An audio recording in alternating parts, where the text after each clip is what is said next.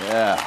Great job, Summer. Great job. We're in this countdown series that we've been in for a little while, and we're counting down to this what's going to be a really dark place and a really dark day on a Friday. And speaking of getting into the inner workings of someone's mind, I've been reading Jim's book this week. Anybody else? It's a scary place in Jim's mind, isn't it? To see it on print, it's like, wow, that's amazing. And what's been really, really cool about it is I've been reading some stories that he tells in that book that I haven't heard in a long time. Specifically, he tells a bunch of animal stories in his book. If you haven't read it yet, you got to go check that out. And it reminded me of a moment in my life that involved an animal. It was actually when I was about 7, 8 years old. I lived in Dallas, Texas at the time. My dad flew out to visit me, and this is one of the few memories I have of me and my mom and my dad doing something together. And so I asked, could we go to this wildlife park? They had this wildlife park in Dallas where you could actually drive through it and feed the animals. And so we had this close encounter with an ostrich. And I don't know if you've ever seen an ostrich, but they're terrifying creatures. They look like something out of Jurassic Park. And so we're driving through and we're feeding these animals. They just give these generic pellets that all the animals eat. I don't know what it is in there. It's candy or something for animals. They all like it. And so we pull up to where everybody's feeding the ostriches. I guess that's plural for ostrich, ostri, whatever. We hold the buckets out the window, and ostriches don't have teeth. And so what they do is they peck violently at something and sling food to the back of their throat. That's the way they eat. So when you hold a bucket out a car window, it becomes really difficult to hold onto the bucket as they are just hammering away at the bucket and they're slinging this feed all over the place. So it sounds like a cool experience to feed an ostrich. It's actually quite terrifying. And so what we decided was let's move on to something else. And so we bring the buckets into the car. Now, here's the thing.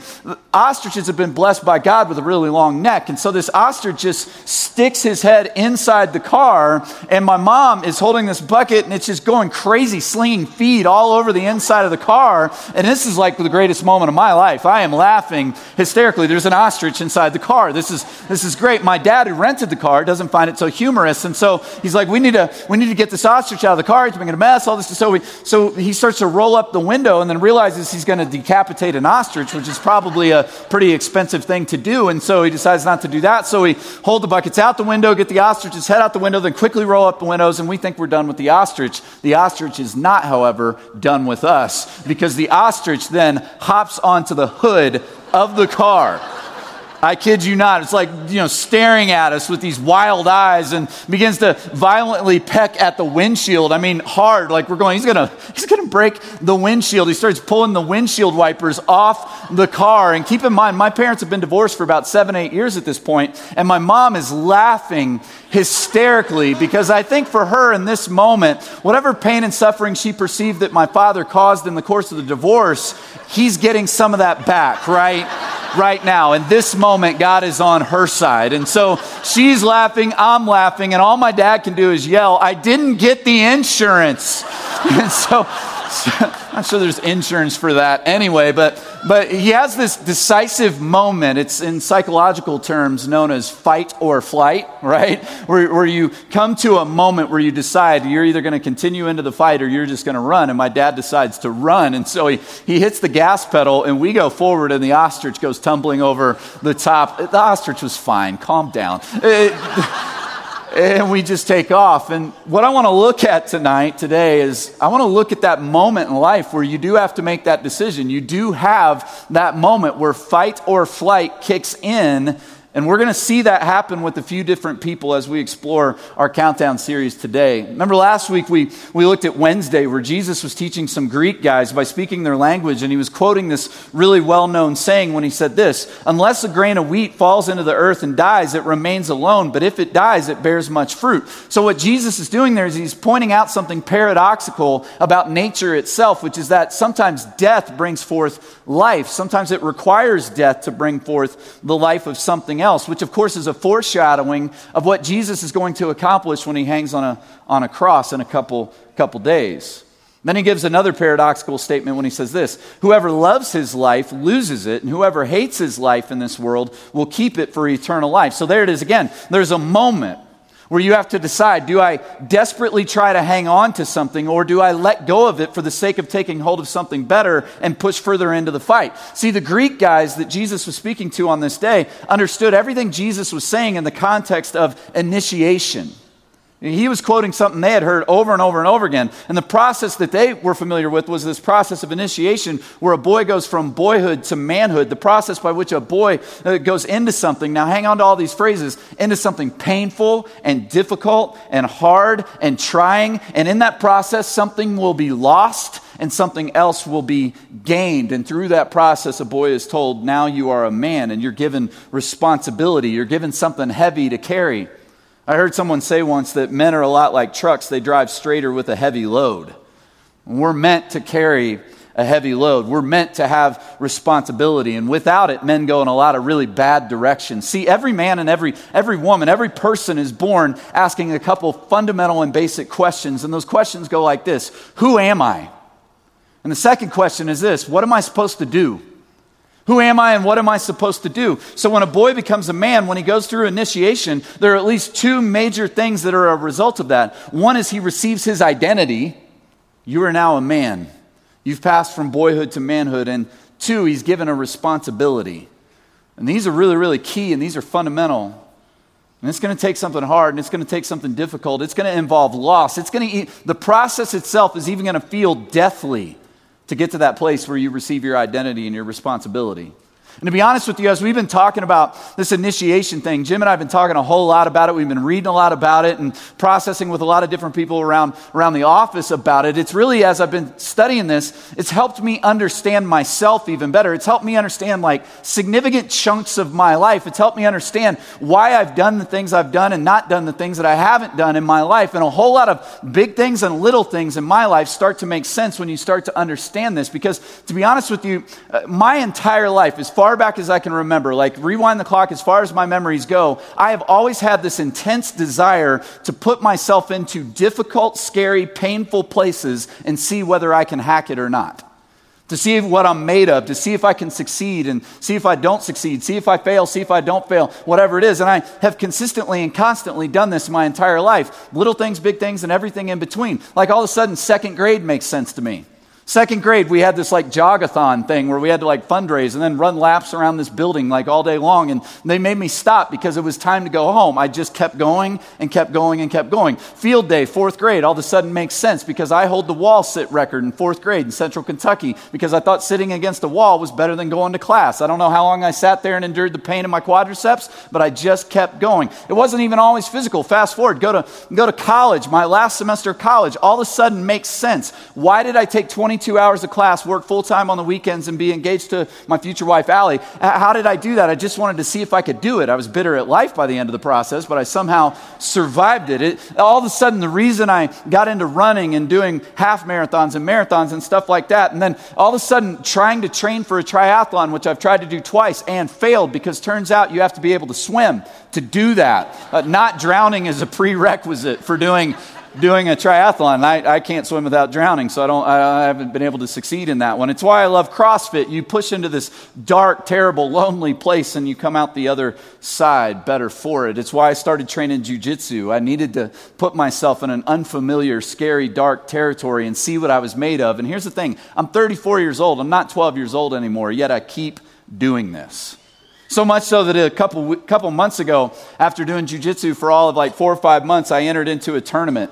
I just go, why not? Why wouldn't I do that? And I did that with a couple other guys in this church. And it was really, really interesting because on the back end of that tournament, I learned so much through that process.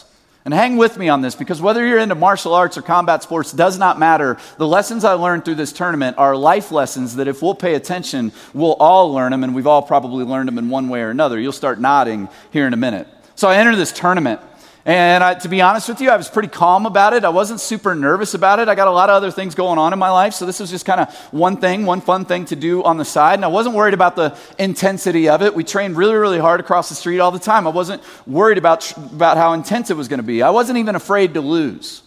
I'm hyper competitive, and of course I wanted to win, but I wasn't afraid to lose because jiu-jitsu trains you to lose. You lose all the time in order to get better. But here's what happened. My instructor, my coaches, my friends who are fighters and into this scene and all that kind of thing, they all told me the same thing in different words. They all basically said, Scott, listen, when you get in there for your first fight, here's what's going to happen. You're going to experience this thing that scientifically is referred to as an adrenaline dump. right? So it's the way your body responds to a stressful situation. It's called fight or flight, right? And so it can become really counterproductive because what you end up doing is you expend a lot of energy and worry and anxiety, and then when you get into the fight, you can't actually perform because you've wasted all your energy. It's an actual physical biochemical change that occurs in your body. And so you see this happen with people before fights and before contests. Sometimes when they strut around, they yell and they scream at their opponent, they jump up and down. That's someone who's terrified, by the way. That's someone who's expending all kinds of excess energy that's not necessary because you're not even in the fight yet. Everybody told me this is what would happen to me, and I arrogantly did not believe them.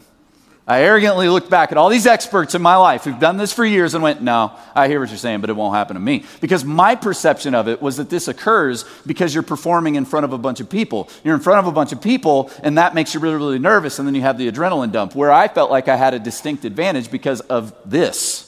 I do this all the time. I'm in front of a bunch of people all the time. So I thought that won't happen to me. And so I wasn't really that worried about it. So I enter the tournament, and hands down, I have the scariest corner of anybody in the tournament. I have all my professional fighter friends. I've got black belts in my corner. I got all these guys in my corner who are just accomplished in the fight game. Lesson number 1, you go into the fight alone. Doesn't matter how scary my corner is. Vinny wasn't going with me.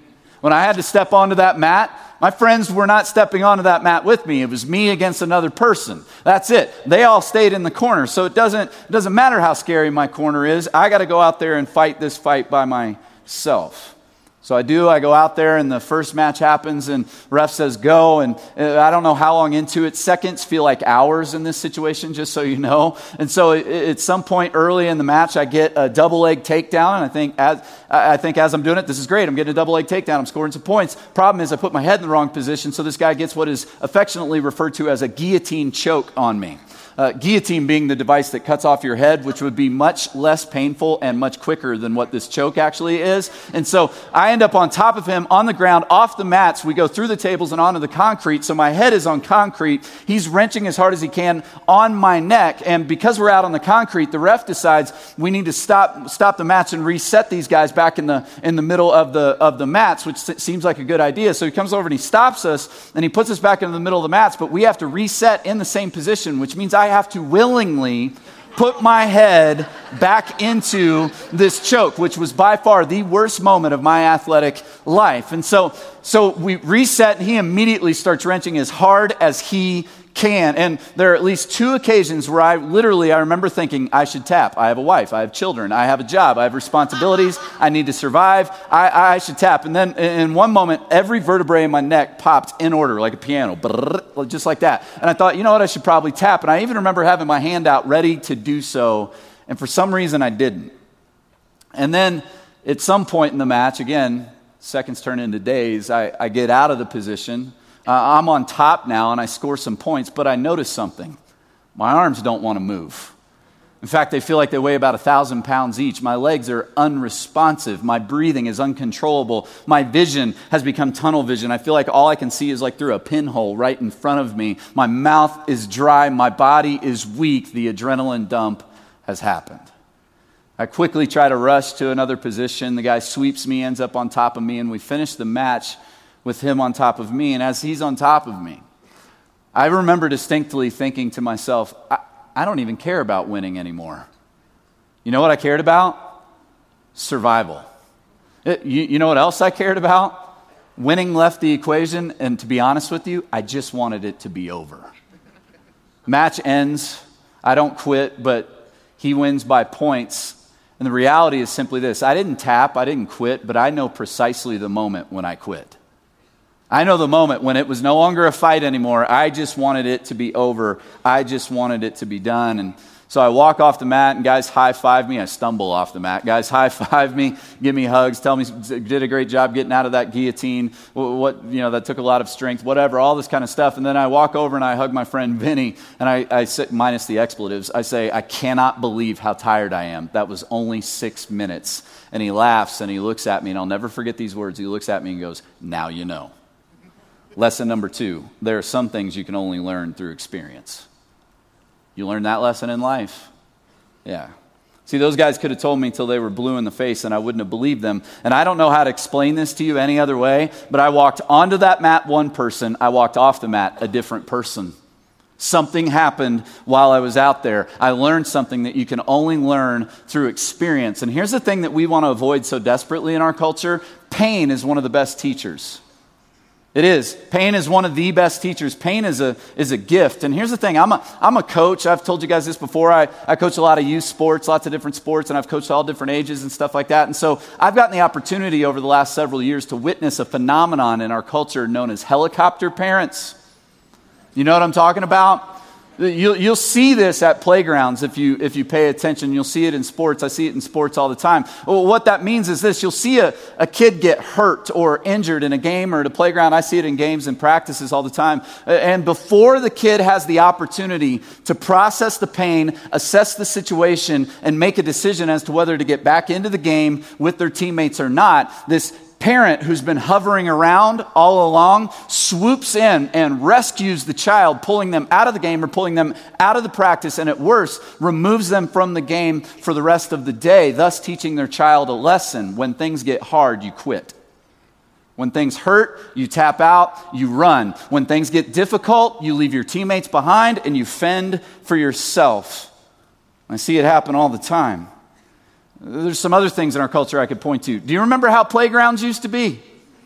If you were born in the 90s, you have no idea what I'm talking about, so just listen, all right? But if you were born 80s, 70s, 60s, 50s, you remember all? Okay, so we used to have, there was no spongy, soft surfaces. There was no plastic. We had an 18-foot tall steel slide with jagged, rusty edges that if you were stupid enough to go down in the middle of the summer in shorts, you would leave your flesh from your hamstrings on the slide, and you learn not to do that anymore. Playgrounds used to be different. When I was in 4th or 5th grade, we had this great playground at my school back in Kentucky, and we had this swing set, like old school swing set, like just rusty old chains. You know, there was no plastic around the chains. You had to get a tetanus shot if you wanted to survive afterward.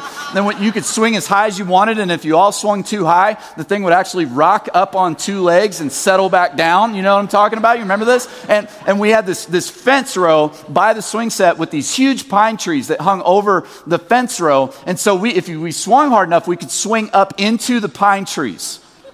Some of you know where this is going?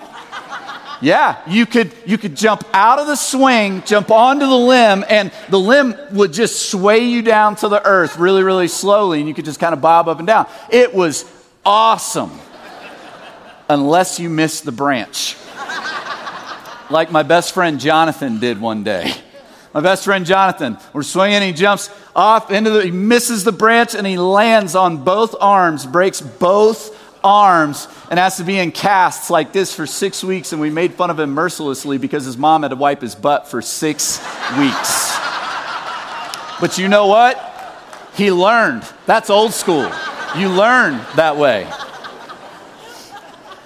Some of you, I know, I get the emails. You think I'm way over top and not politically correct enough. So let me give you some journalistic evidence, all right, to settle you down that I'm actually right, okay?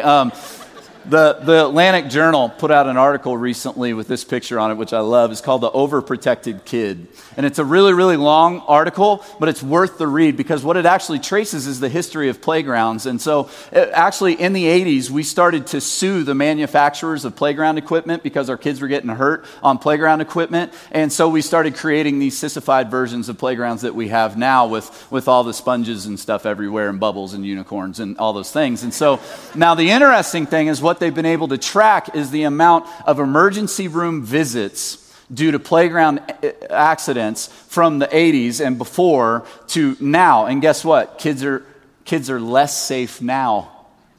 You know why? Because they have no ability to assess risk. They think they can jump off of everything and have a soft landing, and they can't. Guess what in life? Sometimes you land hard. And you need to learn that when you're 5, not when you're 35. See, there are some things you can only learn through experience. But when we don't allow the process to happen, we cheat kids out of the learning, and we cheat ourselves out of the learning that occurs through difficulty and through pain. Lesson number 3, there's a lot to be gained through loss. Some people think I'm really over the top with my disdain for our everybody gets a trophy culture, but again, when we tell everybody everybody's a winner all the time, guess what? Nobody's a winner, and that actually cheats people out of the experience of losing, which is a really valuable lesson in life. My son Eli, when he started wrestling, the worst thing that could have happened. He won his first 5 matches. When he got to match number 6 and he finally lost, guess what happened? He melted down. Because he thought that he was indestructible. He thought that he would win every time. Better to learn when you're 5 how to lose than when you're 35 or 45 or 55. Jesus said it well. Whoever loves his life loses it, and whoever hates his life in this world will keep it for eternal life. Jesus is saying the same thing. If you care too much about this life now, you think only about yourself and self-preservation, you live only for yourself, you know what that's not called? Life. That's just called being selfish. Think about this. Think about the panorama of human history. Think of all the people we label as heroes. Think about all the people we like to emulate and hold up and go, that's the life you want to live. That's the kind of life you want to have. Those people all have at least one thing in common. They lived for something bigger than themselves. They lived for something beyond themselves. And a lot of them, you know what they did? They gave up their life for someone else. And we all point to people like that and go, that's a life worth living. That's the kind of life we should pursue. See, here's something I'm learning. Following Jesus doesn't involve getting the life you've always wanted or your best life now. Following Jesus means being given a life that you would have never dreamed of asking for to begin with, beyond what you could ever ask or imagine. And here's the thing. Jesus knows this whole paradigm, this whole teaching is upside down to us. It's backwards. We don't get it. It's confusing. And so he's a good leader, and so he's going to do what good leaders do. He's going to go first. He's going to go into this painful process of initiation, and he's going to show us what it looks like, and he's going to demonstrate exactly what he's talking about because he knows this. He knows that if we will actually follow him, we're going to have to go into the same process he goes into. So in our countdown, we arrive on Thursday. It's a really famous day in the final week of Jesus' life. A lot goes down and a lot happens, but all I want to do is I want to trace what happens to 3 people on this day. 3 people who begin the day, and it's like a grain of wheat falling into the ground, and something terrible and awful and dark and overwhelming will occur. There will be loss, and I want to watch the results of those 3 people going into this process. We're going to look at Jesus, Judas, and Peter. We're going to look at Jesus and 2 of his most famous followers. So on Thursday, Jesus and his disciples kick off this Passover feast with this Passover meal. And like good Jewish people, they know that has to occur in Jerusalem. So they secure this hideout to have this because things have gotten really intense around Jesus. And he wants this moment to be undisturbed. And so they go to this upper room, this secret place where they know they won't be interrupted because Jesus has a lot he wants to say and a lot he wants to do. And so they prepare for this meal and they gather together into this room. And as they're gathering together into this room, preparing for this meal, the disciples, these guys have been following Jesus for a few years now, listening to every word he said. You know what they're doing in this moment? They're arguing over which one of them is the greatest. Translation, they're arguing over the seating chart.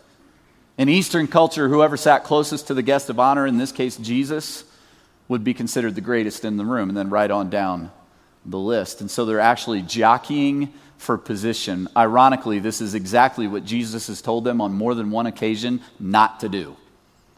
So this is what religious guys do. They worry about their seat at banquets and at feasts and at meals. Don't worry about that.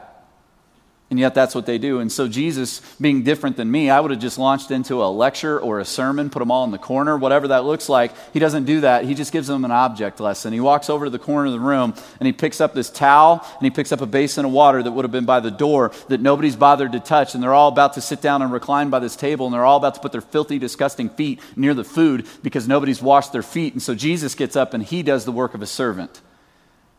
He does the work of a slave. Gets down on his hands and knees and he washes their feet as they're arguing about which one of them is the greatest. It's as if Jesus is saying, hey guys, you're getting it all wrong. You're hanging on to the wrong thing. You're jockeying for position and perceived authority is not the way to live your life. Let me show you a better way. Servanthood doesn't nullify leadership, it defines it. Watch me, watch what I do, and do likewise. The way of the leader is to serve and to let go. In fact, look at what the book of John tells us, what Jesus was trying to accomplish here. Look at John 13:1. Now, before the feast of Passover, when Jesus knew that his hour had come to depart out of this world to the Father, having loved his own who were in the world, he loved them to the end. Literally, that translates, he showed them or demonstrated the full extent of his love. So when Jesus washes their feet, he's teaching them something here, that true authority comes from a person who's willing to bleed for those he has authority over. True authority comes from a person who's willing to bleed for those he has authority over. So they sit down. They start eating after this hard lesson's been taught once again. And here's what Jesus says. After saying these things, Jesus was troubled in spirit and testified, "Truly, truly, I say to you, one of you will betray me." And the disciples looked at one another, uncertain of who he spoke. One of his disciples, whom Jesus loved, was reclining at the table at Jesus' side. So Simon Peter motioned to him to ask Jesus of whom he was speaking. And I love this. It's like Simon's like, hey, ask him. Ask him who he's talking about. Verse 25. So that disciple, leaning back against Jesus, said to him, "Lord, who is it?" Jesus answered, It is he to whom I will give this morsel of bread when I have dipped it." So when he had dipped the morsel, he gave it to Judas, the son of Simon Iscariot. Then after he had taken the morsel, Satan entered into him, and Jesus said to him, "What you're going to do quickly." No one at the table knew why he said this to him. Some thought it was because Judas had the money bag, and Jesus was telling him, buy what we need for the feast, or that he should give something to the poor. So after receiving the morsel of bread, he immediately went out, and it was night. It's dark now, just symbolic of the darkness of this hour. Judas heads off to betray, and everyone's left wondering, where's he going? What's he doing? Jesus continues on with this famous meal. He passes out bread, and these guys have done this their entire life. This is their entire life. They've celebrated this meal that was so rich with symbolism, and yet Jesus adds to the symbolism in a really mysterious, complex way when he says this. And he took bread, and when he had given thanks, he broke it and gave it to them, saying, "This is my body, which is given for you. Do this in remembrance of me." In other words, my body is going to be broken for you. You don't get it tonight, but it's going to make sense in a few hours. Then he takes a cup, and there were 4 symbolic cups in the Passover meal, and he passed one of them around, and likewise the cup after they had eaten, saying, "This cup that is poured out for you is the new covenant in my blood." My blood. True authority comes from someone who's willing to bleed, and Jesus is going to bleed on Friday. And this became something they didn't understand until they witnessed what Jesus was about to do. And then Jesus, in the midst of all the confusion, he starts making it even more confusing when he says, "Hey, I'm going to be going away for a while. You're not going to see me for a little while." And Peter doesn't like this kind of talk because they got things to do. They got plans. They got nations to conquer. And so Simon Peter said to him, "Lord, where are you going?" Jesus answered him, "Where I am going, you cannot follow me now, but you will follow afterward." Peter said to him, "Lord, why can I not follow you now? I'll lay down my life for you." Jesus answered, "Will you lay down your life for me? Truly, truly, I say to you, the rooster will not crow until you have denied me 3 times. Jesus is looking at Peter going, "Bro, I'm about to go through something tonight, and you're not going to follow me all the way through it. Later in your life, you will. But Peter, tonight, it's not going to go well for you. You're going to experience great loss tonight, Peter." Mark tells us Peter didn't buy this. He pushed even further up against Jesus. Look at this. But he said emphatically, "If I must die with you, I will not deny you." And look at that last phrase. And they what? All said the same. Not just Peter. They all chime in. "Oh yeah, exactly. We will ride with you. We will die with you, Jesus. We are in for this. We will stay with you no matter what." And Jesus knows it's not going to happen. It's not going to happen, but he doesn't press further into that. It's almost as if Jesus rolls his eyes and just goes, "You know what? Lesson number 2, there's some things you can only learn through experience, and you're about all to learn tonight." Then Jesus launches into this really long talk and prayer, and when he's finished, they leave their secret hideout. They leave a place where no one would have found him to a place where anybody could have found him, because they go to the Mount of Olives, a place they hung out all the time. Look at this. "And he came out and went, and as was his custom, to the Mount of Olives, and the disciples followed him. And when he came to the place, he said to them, 'Pray that you may not enter into temptation.' And he withdrew from them about a stone's throw and knelt down and prayed, saying, 'Father, if you are willing, remove this cup from me. Nevertheless, not my will, but yours be done.' And there appeared to him an angel in heaven, strengthening him. And being in agony, he prayed more earnestly, and his sweat became like great drops of blood falling down to the ground. And when he rose from prayer, he came to the disciples and found them sleeping for sorrow. And he said to them, 'Why are you sleeping? Rise and pray that you may not enter into temptation.'" In Jesus' darkest hour, he's literally sweating drops of blood, a condition known as hematidrosis, where your capillaries explode because of anxiety and stress. The people who just swore their allegiance to him, swore they would die with him, swore they would be with him, can't even stay awake to pray with him. This was his moment. The testing has begun. The crucible has been executed, and Jesus pushes further into the pain, pushes further into the fight. Fight or flight has kicked in, and Jesus says, not my will, but yours be done. Jesus didn't tap. Jesus didn't quit. He showed us what it looked like to keep going into the pain. And then Judas shows up. Look at this. Now Judas, who betrayed him, also knew the place, for Jesus often met there with his disciples. So Judas, having procured a band of soldiers and some officers from the chief priests and the Pharisees, went there with lanterns and torches and weapons. Then Jesus, knowing all that would happen to him, came forward and said to them, "Whom do you seek?" They answered him, "Jesus of Nazareth." Jesus said to him, "I am he." Judas, who betrayed him, was standing with them, and when Jesus said to them, "I am he," they drew back and fell to the ground. A lot of people think that maybe they thought this was a cue word for a ambush or something like that, and they thought somebody was going to attack them. So he answered them, "Whom do you seek?" And they said, as they're getting up off the ground, which I think is funny, "Jesus of Nazareth." Jesus answered, "I told you I'm he. So if you seek me, let these men go." This was to fulfill the word that he had spoken. "Of those whom you gave me, I have not lost one." Then Simon Peter, having a sword, here we go, drew it and struck the high priest's servant and cut off his right ear. He's trying to chop the dude's head off. He just has bad aim. And the servant's name was Malchus. So Jesus said to Peter, "Put your sword into its sheath. Shall I not drink the cup that the Father has given me? Shall I not walk through this suffering? Shall I not go through this process? Shall I not go through this?" And I think this was the moment that Peter lost heart. I think this was the moment that Peter actually gave up. I think this was the moment where it all came crashing down, where Peter's going, wait a second. I thought we were in for military revolution, and you're telling me we're not? You're telling me to put my sword away? I don't know if I'm in for that, Jesus. I think this is the moment that Peter loses heart. Even though he'll push a little further into this night, I think this is the moment he actually gave up the fight. Then Jesus said to him, "Put your sword back into its place, for all who take the sword will perish by the sword. Live by the sword, die by the sword. Do you think that I cannot appeal to my Father, and he will at once send me more than 12 legions of angels?" That's thousands upon thousands of angels. Hang on to that. We'll get back to it. "But how then should the scriptures be fulfilled that it must be so?" At that hour, Jesus said to the crowds, "Have you come out against a robber with swords and clubs to capture me? Day after day I sat in the temple teaching. You didn't seize me. But all this has taken place that the scriptures of the prophets might be fulfilled." Look at the last sentence. "Then all the disciples," what? "Left him and fled." We'll ride with you. We'll die with you. We will follow you to the ends of the earth. We're prepared to die. They all left him and fled. Except for two, John and Peter. They take Jesus to the high priest's house, and John probably knew the high priest and was able to get John and Peter into the courtyard where they questioned Jesus, probably standing just a few yards away from Jesus. And look at how this plays out. Then they seized Jesus and led him away, bringing him into the high priest's house, and Peter was following at a distance. And when they had kindled a fire in the middle of the courtyard and sat down together, Peter sat down among them. Then a servant girl, seeing him as he sat in the light and looking closely at him, said, "This man was also with him." But he denied it, saying, "Woman, I don't know him." A little later, someone else saw him and said, "You also are one of them." But Peter said, "Man, I am not." Here we go. It's playing out just like Jesus said it would, and it gets even worse. Look at this. "And after an interval of about an hour, still another insisted, saying, 'Certainly this man was also with him, for he too is a Galilean.' But Peter said, 'Man, I do not know what you are talking about.' And immediately while he was still speaking, the rooster crowed." And we usually stop the story right there. Worst part of it's the next sentence. Look at this. "And the Lord turned and looked at Peter." Whew.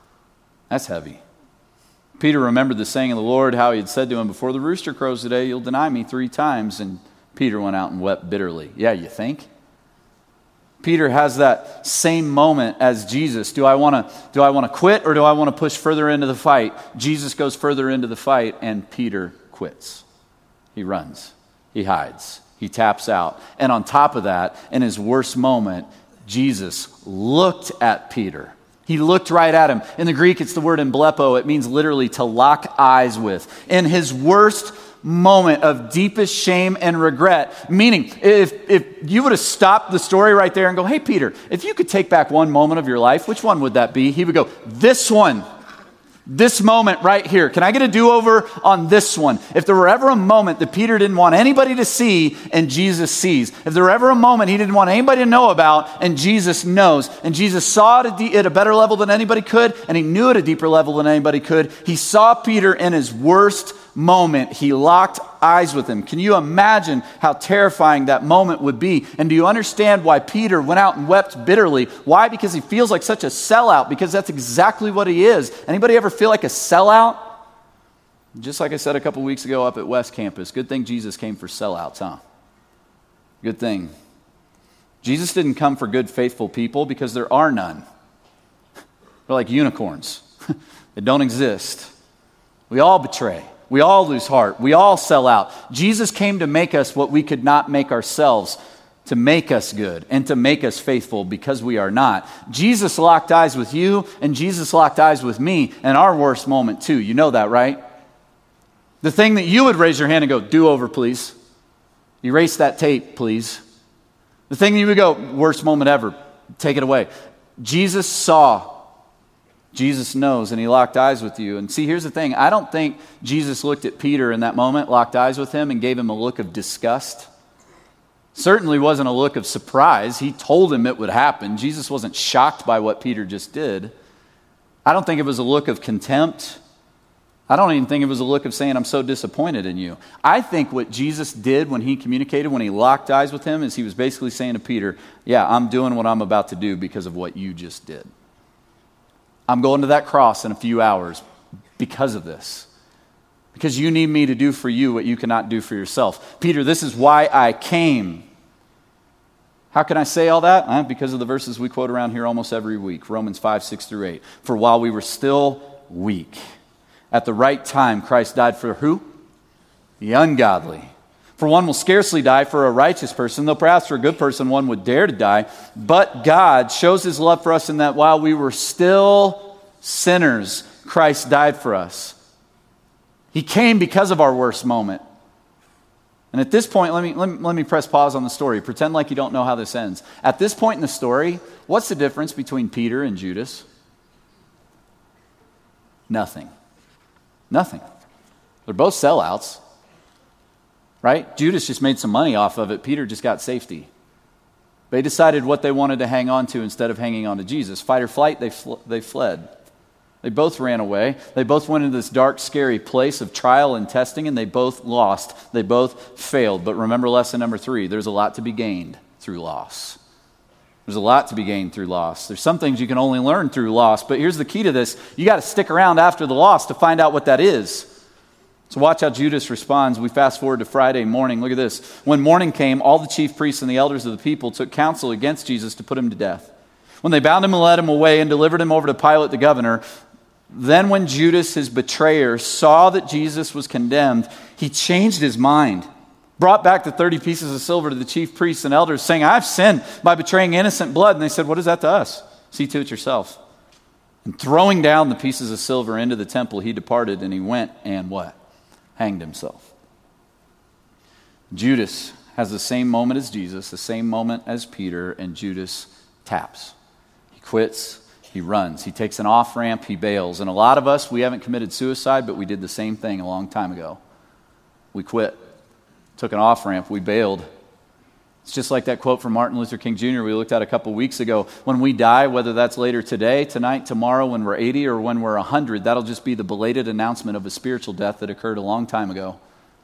Martin Luther King Jr. said it this way, and the cessation of breathing in your life is but the belated announcement of an earlier death of the spirit. Some of us took the off-ramp a long time ago. Something happened, something awful, something dark, something terrible, and we quit. We're stuck there. We're done. We got abused. We've been stuck there ever since. We got divorced. We can't find a way out. We got fired. Someone walked out. Someone cheated. We got addicted. Whatever it is, we've been stuck. No more change. No more growth. Just darkness. Just death. But Jesus has something else in mind, and it's light and it's life.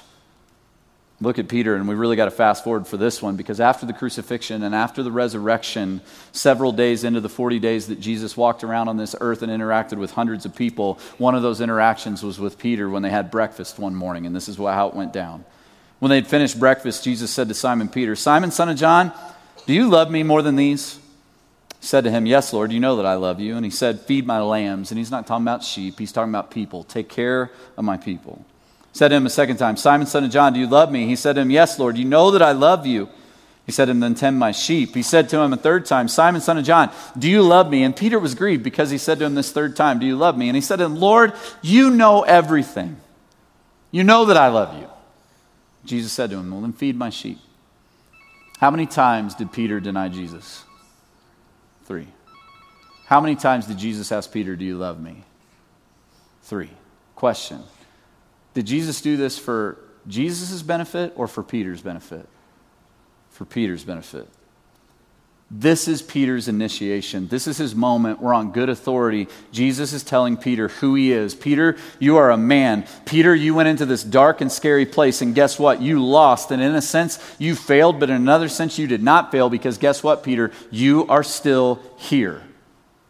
You're still standing here. You're still here to learn the lesson you could only learn by going through the failure you went through. You had to go through it. Lesson number 1, you go into the fight alone. You didn't believe me on the front end, Peter. Lesson number 2, there's some things you can only learn through experience. People tell you all day, you lost while you were in that experience. Lesson number 3, there's a lot to be gained through loss. So what did Jesus give Peter in this moment? He gave him the 2 things every man so desperately needs: his identity and a responsibility. This is who you are, Peter. You're mine. Now take care of my church.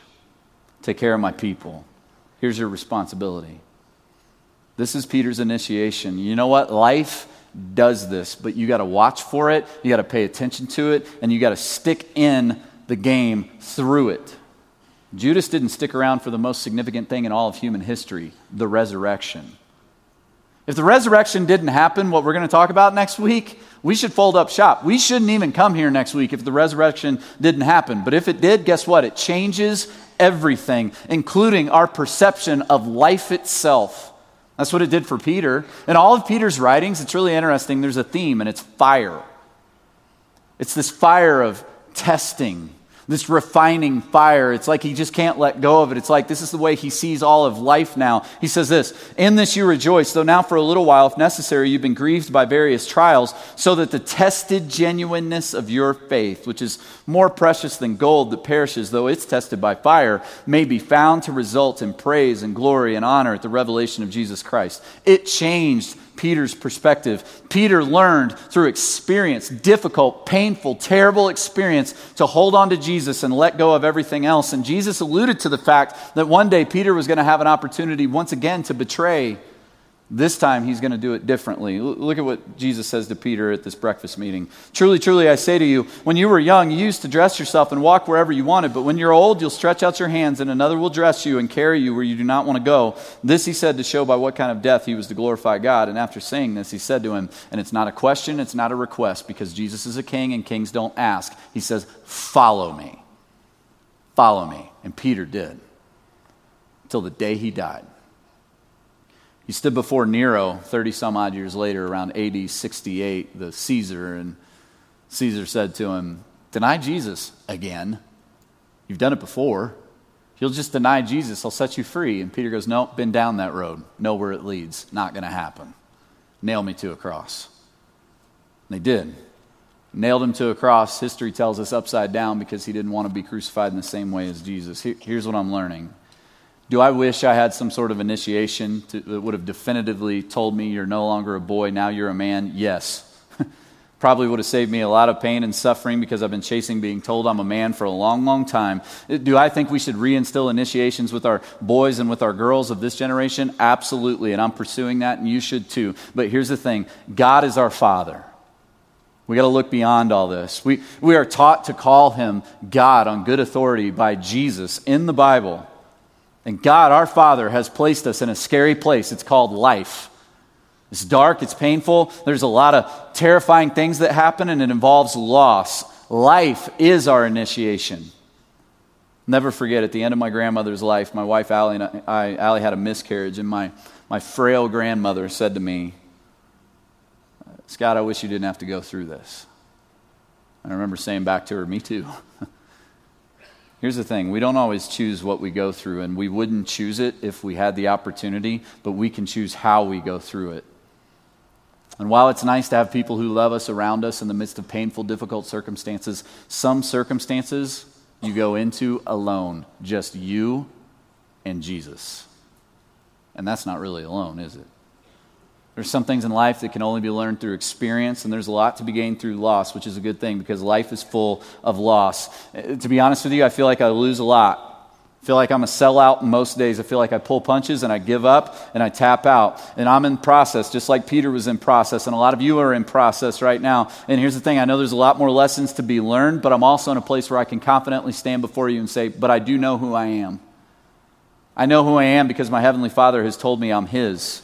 I know my identity. I also can confidently stand before you and go, I know my responsibilities because my Father's told me what I'm supposed to carry. My responsibilities are really direct and really clear, and they go like this. Follow Jesus, love your wife, lead your kids, serve this church. Bottom line, that's my life. You don't have to walk out of here with any less clarity than that. Your Heavenly Father has told you who you are, and who you belong to. You are His, and He's given you a responsibility. Some of your responsibilities are exactly the same as what I just listed for you.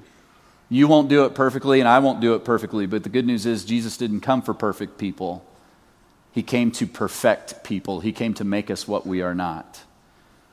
See, here's the thing. We're about to sing a song, and I am convinced that if we actually believed the words of this song, we wouldn't be able to contain ourselves as we sang it.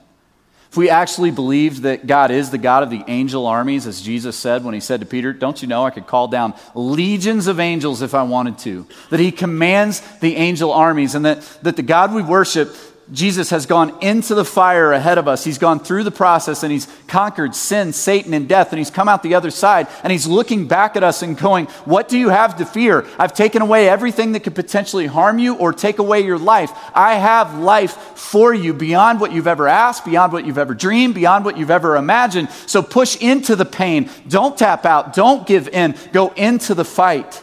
Because I'm with you, I've gone before you, I stand behind you, and I surround you. If we actually believed that, we would sing this song at the top of our lungs. I'm going to sing it here in a second. Stand and pray with me. God, come before you right now, and a lot of us are in dark, dark places. God, thanks for demonstrating for us that you sent your Son into a dark place for us. You brought light and life. God, thank you that you are a God who redeems and you bring life from death. And God, you take all of our painful circumstances and you use them for our good. And thank you that you're a warrior God who fights for us. Thank you that you're a God who goes before us and surrounds us and tramples our enemies under our feet. And you take away the most scary enemy we could ever face. Death no longer has any sting because of what you have done for us. And because of all of that and many more things, we worship you with all that we have right now. In Jesus' name, amen.